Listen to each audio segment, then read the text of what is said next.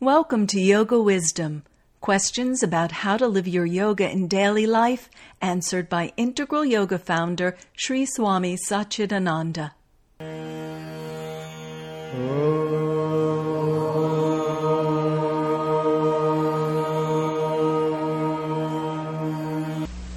What is it that you want to achieve? If you do not know the goal, even if you come across the goal, you may ignore it. Something like you don't know what apple is. You are looking around all over looking for apple, but you are literally walking over apples, trampling. And you push, I'm looking for apples. What you push out is apple. So if you want to find out an apple, you should know what an apple is. The same way, if you are practicing something, you should know why. Why you are, what is it that you have to gain? What is it that you have to achieve? Sometimes people say, well, I don't know, I'm practicing, I'm neither happy nor unhappy. They think that, in the name of practice, they should get some excitement or some acceleration or some ESP or this or that. They don't know what the goal is then. The fact that he is saying I am neither happy nor unhappy proves that he has reached the goal. When you reach the goal, you are neither happy nor unhappy. You are peaceful. Happiness and unhappiness doesn't mean anything to you. They are only two sides of the coin. If you have one, you have to have other. Total tranquility. That's peace. And that's God. God is totally tranquil, neutral. God is neither happy nor unhappy. Have you ever seen God excited or depressed?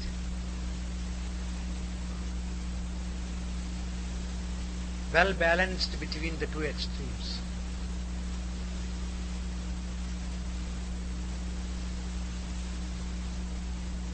You are literally liberated from both these things. If you look for one, you will have to face the other two. Liberation means you don't look for this or that. But if it comes, let them stay around you. But they don't stay always. If they don't want to, say goodbye. Let them come and go.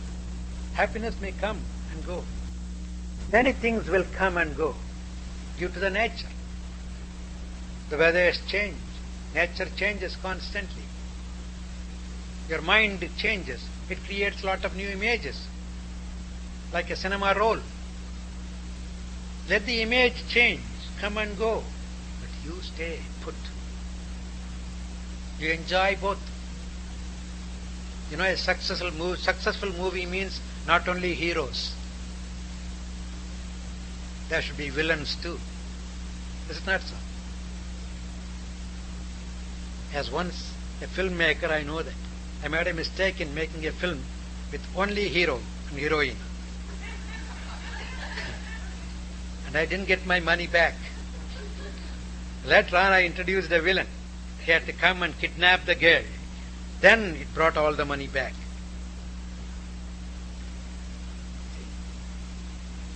You have to have the show.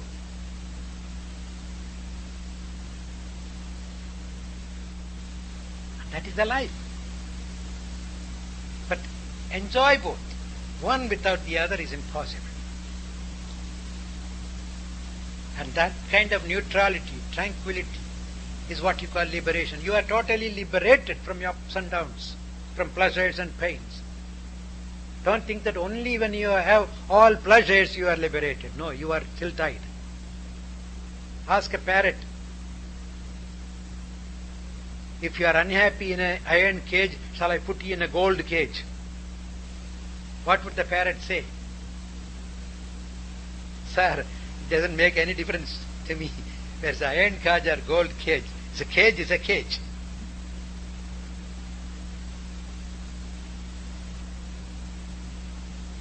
Some people are tied up with unhappiness, some are happiness.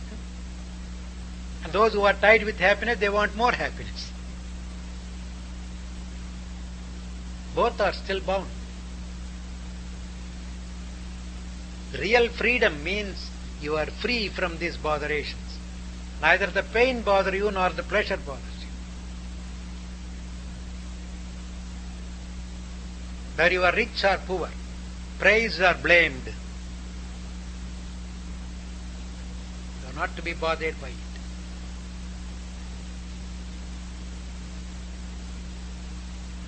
I know many times people are, is it really possible? Can one find that neutrality? It is possible. No doubt about it. Those are the people who are admired by the humanity. Immediately another doubt would come. Does it mean that they are useless then? To them I say, all right, get that state first and then we will see what happens. Don't immediately think that, oh, if I get that state I will be useless, therefore I don't want to get that state. That's a good excuse. Because once you get that state, if you are a real granite rock, a sculptor will know. Right? He won't spare you there sitting. If you are a real hard nut, the roaster will know. He will roast you.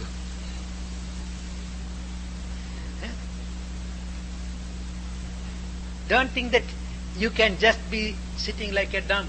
No. The minute you acquire that state, you experience that state, then the world will make use of you. You don't need to go around telling people that I have gotten something, I tell you, no. If the rosebud opens, it brings out its beauty and fragrance. It doesn't need to send invitations to all the bees. Bees, I'm ready. I'm opened up. I have honey. Come unto me. The bees know. Until then, they would just be somewhere away. The bats are not invited when the tree is laden with fruits. They know. Same way, you mature yourself. Let your inner beauty and fragrance, spiritual fragrance unfold. The bees will know that. You don't need to go tom-tomming, I am here. Even if you want to hide somewhere, you will not be spared. People will come after you. How many people go into Himalayan caves? 10,000, 15,000 feet high, way up, looking for a saint sitting in a cave. Why? He is not doing anything.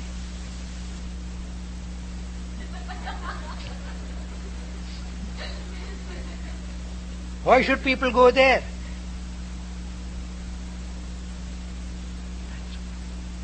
When you achieve the state, what is to be achieved by a human being, then others will know how to make use of you.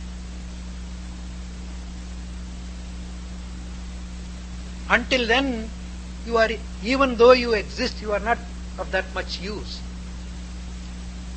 Even if you are useless, doesn't matter, but you can be even a problematic one. You can create more problems. That's why I always say, the goal of yoga is find the peace and ease in you, then people will find a use in you. Without that ease and peace, you will not only be useless, you will be a troublemaker also.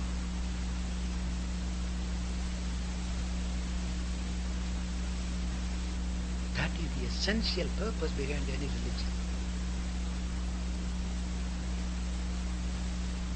So that is the reason why in these days people who at least realize this truth come out and say, come on, At least let's be united in the religion, in the name of religion. Let's not fight in the name of religion. Let's tell people that we have one goal, though our paths may differ. We have one thing to achieve. Let's achieve in our own way. Whatever is suitable to you, to your taste and temperament, you pick up that.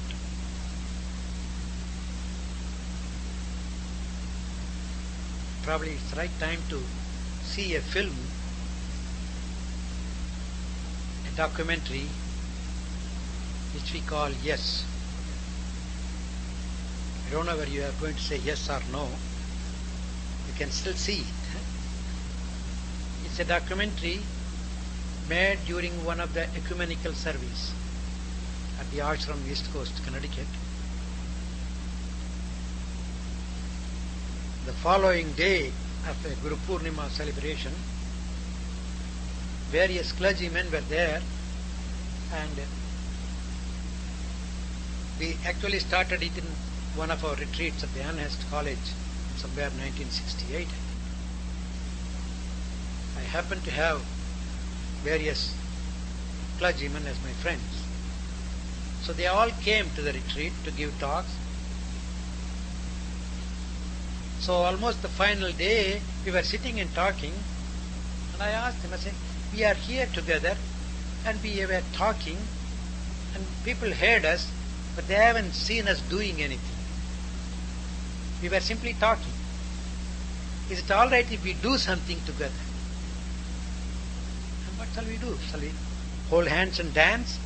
Sure, we can do that also. And we did that also. But still, in the name of religion, we shall do something. So we sat there and thought. Immediately brought up an idea. Come on, let's have an altar. We all agree in light. So we will put a light in the middle. Sit around and worship that light in our own traditional way. You worship with your bread and wine. I worship with my fruit and milk. The Rabbi will worship with his Torah and incense. The Muslim will worship with his namaz. So let's do it. They immediately all loved that idea. So we planned a service. And that evening was the very first one in 1968 in a Catholic Girls' College campus. Since then we have such retreats often. And this documentary was taken during one of the ecumenical days. Probably the documentary itself will tell you more of it. Afterwards, probably we'll open for some questions. See, there are questions written, but I have a request that I should allow the people from the audience to ask questions directly. I would love that. Sure. Because that's more or less my way always. For 2.5 years, every Friday evening in New York, I filled up the Universalist Church, which used to hold at least 1,000 people. Every Friday, the hall will be packed, and anybody can ask any questions. And to give you some sample questions, one got up and said, "Why is it that your beard is white and hair is black?" That's one. Any question, fine, it's all right. I never came across a question like that, but I immediately answered. Yes, I think less, I talk more.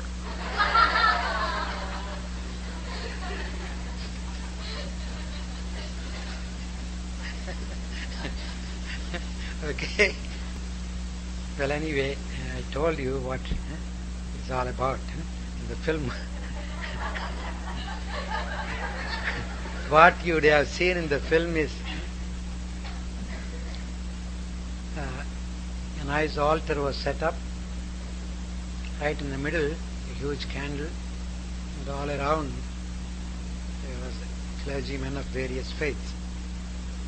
Father Bay from Seattle came all the way. He's a Catholic priest, and then a Benedictine monk, Brother David. Some of you might have heard him. He comes here very often. And Rabbi Gelberman, a rabbi in New York, and Reverend Gushin, a Zen monk, and Inayat Khan, Rashid Inayat Khan. She is the wife of Pir Vilayat Khan. She represented the Sufi order, and Swami was there to represent the Hindu order. So we all had our worship, one after the other, and it was all well documented. And that has really created a lot of interest. Even in Rome they wanted to have an ecumenical celebration like that. And there are plans that a group of various clergymen could travel around conducting such ecumenical services in various countries, various big cities, holy places. We are still preparing for that. It will be somewhere in London, Belgium, Jerusalem, Rome, and in India, and the other way around, Bangkok, Japan, like that. So the time has come to realize that we don't need to fight in the name of religion. And actually this kind of services gave room for us to think that we should have a permanent place for it. That is the reason why we started this Lotus project. The temple itself will look like a lotus, huge lotus flower, but 108 feet in diameter. And it will be on the side protruding into the lake a little, so the reflection can be on the lake. And in that center dome, which is formed by the raised up petals, you will have different altars under each petal for various religions. And of course there are two more petals left for known and unknown other religions. Down below there will be a hall, circular. Under each chapel, exactly below the chapel on the ground floor, you will have a library connected to that particular faith. All the scriptures, symbols, everything, pictures, everything will be there. So you go up to meditate, and you come down. If you want to know more of any religion, you just go into that area, read or see. And of course later on, if more facilities come, you may even have a sort of continuous slideshow. You press a button like a Smithsonian. You press a button, immediately it will say who originated there, who founded the religion, what was its principles, who followed, how it is, a little history of the pictorial history, either a film or slideshow. On the upper level, where the chapels all around are situated, right in the middle there will be a pedestal in the form of a yantra, similar to Sri Yantra. And right in the middle there will be a big light beam shooting up to the roof. When it reaches the roof, it will get separated into different rays, and each ray will fall on an altar. And the altar, we won't have any images, but we will just have an altar with the scripture of that religion open, left. So the idea is there's only one light, gives room for various rays, and then each ray is expounded by the scriptural words.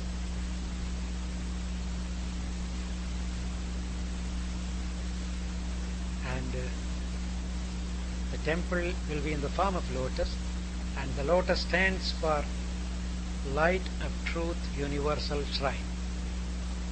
We had to coin a sentence for the lotus. So LOTUS, Light of Truth Universal Shrine. And it's being planned to be built in a beautiful area in Virginia. We got 650 acres land for that.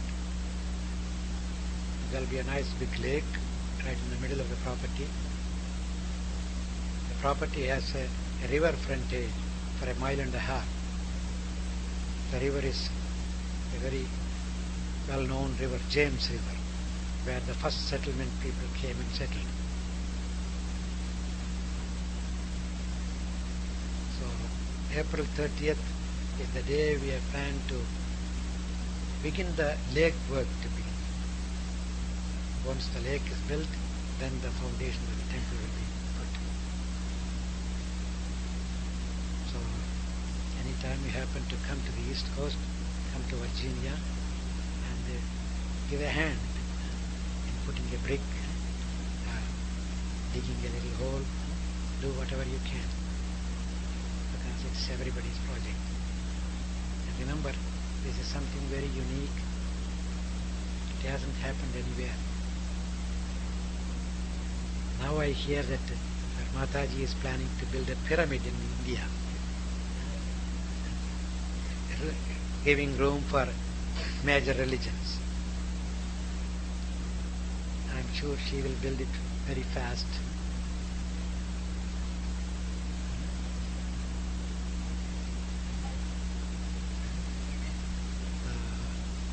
Maybe we'll have some ideas from that also.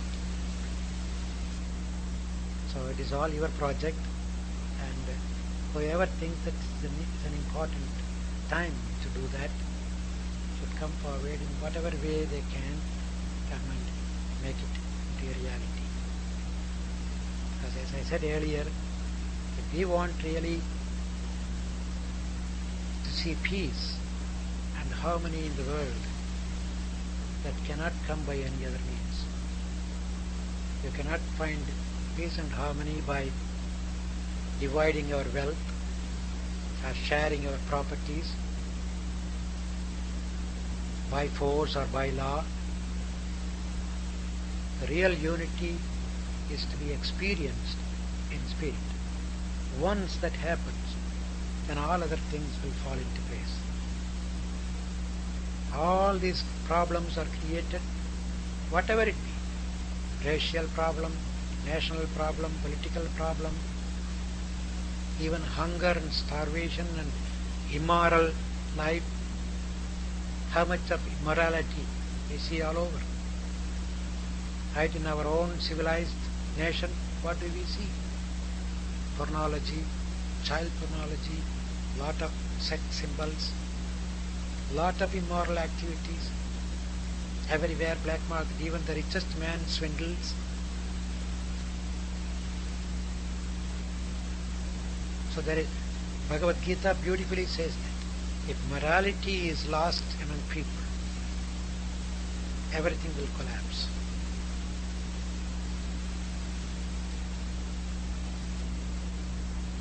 And why all this?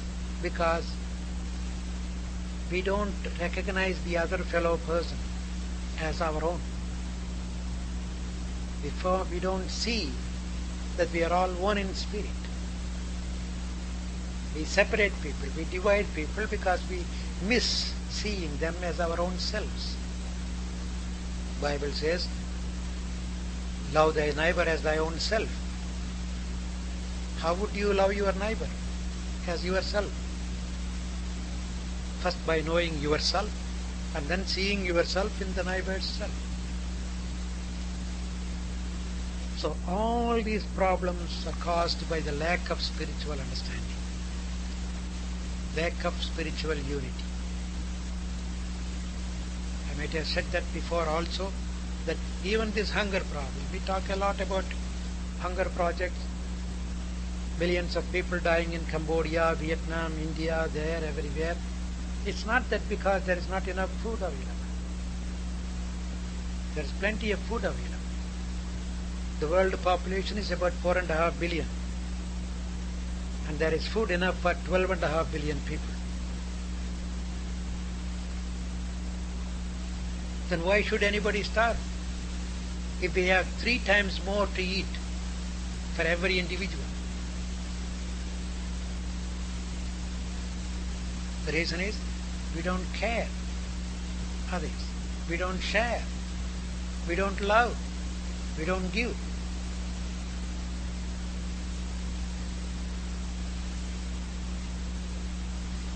And to love and give and to care and share, you should see your own self. If you see somebody suffering, you should feel that you are suffering. That person is not different from you. Though we are living as individuals, we are not really individuals. We are not totally separated. We are not independent. We are interdependent. We are all nothing but the cells of the cosmic body. Like in one body, how many billions of cells you have? If even one cell falls sick, you cannot ignore that. It may be in a corner of a toe. If that gets wounded, and if you say, oh, it's only toe, I don't mind, I am this high up, why should I worry? I don't even need to go down, bend to his level and take care of it, ignore it, forget it. How long will it take for the wound to become septic? And the poison to rise to your head? It won't take much time. And that toe also is part of your body. So we cannot ignore even a little corner of the body anywhere, because that poison will pervade all over it. The same way in the world also. You cannot just simply ignore, oh, somebody in Timbuktu, why should I worry? It is also part of the same cosmic body. If anything happens anywhere in the world, it affects you immediately. We are all tied together. We are never separate. Because the same spirit pervades. It affects us. It took a long time for us to realize this in those days because the communications were not that fast. But nowadays, within a fraction of a minute, you know what happens in the whole world. Take time to see what's happening in the world. You will be surprised and you will be embarrassed even to call yourself an American in America. It's a shame. Horrible things are happening. Not even our innocent children are spared for our greed. Even the unborn baby is not spared. A couple of days back, I saw a program. A mother who is 6 months pregnant has been taken care by a lawyer, saying that she will take care of the baby. After the delivery, she will find a home for it, adopt the baby. He has somebody to adopt the baby, and he recommends a hospital to take care of the delivery. And they already made arrangements with the person who would adopt the baby, and they got about $7,000 or $8,000 from them. The baby is not yet born, and the mother got nothing. And the profit was divided between the lawyer and the clinic.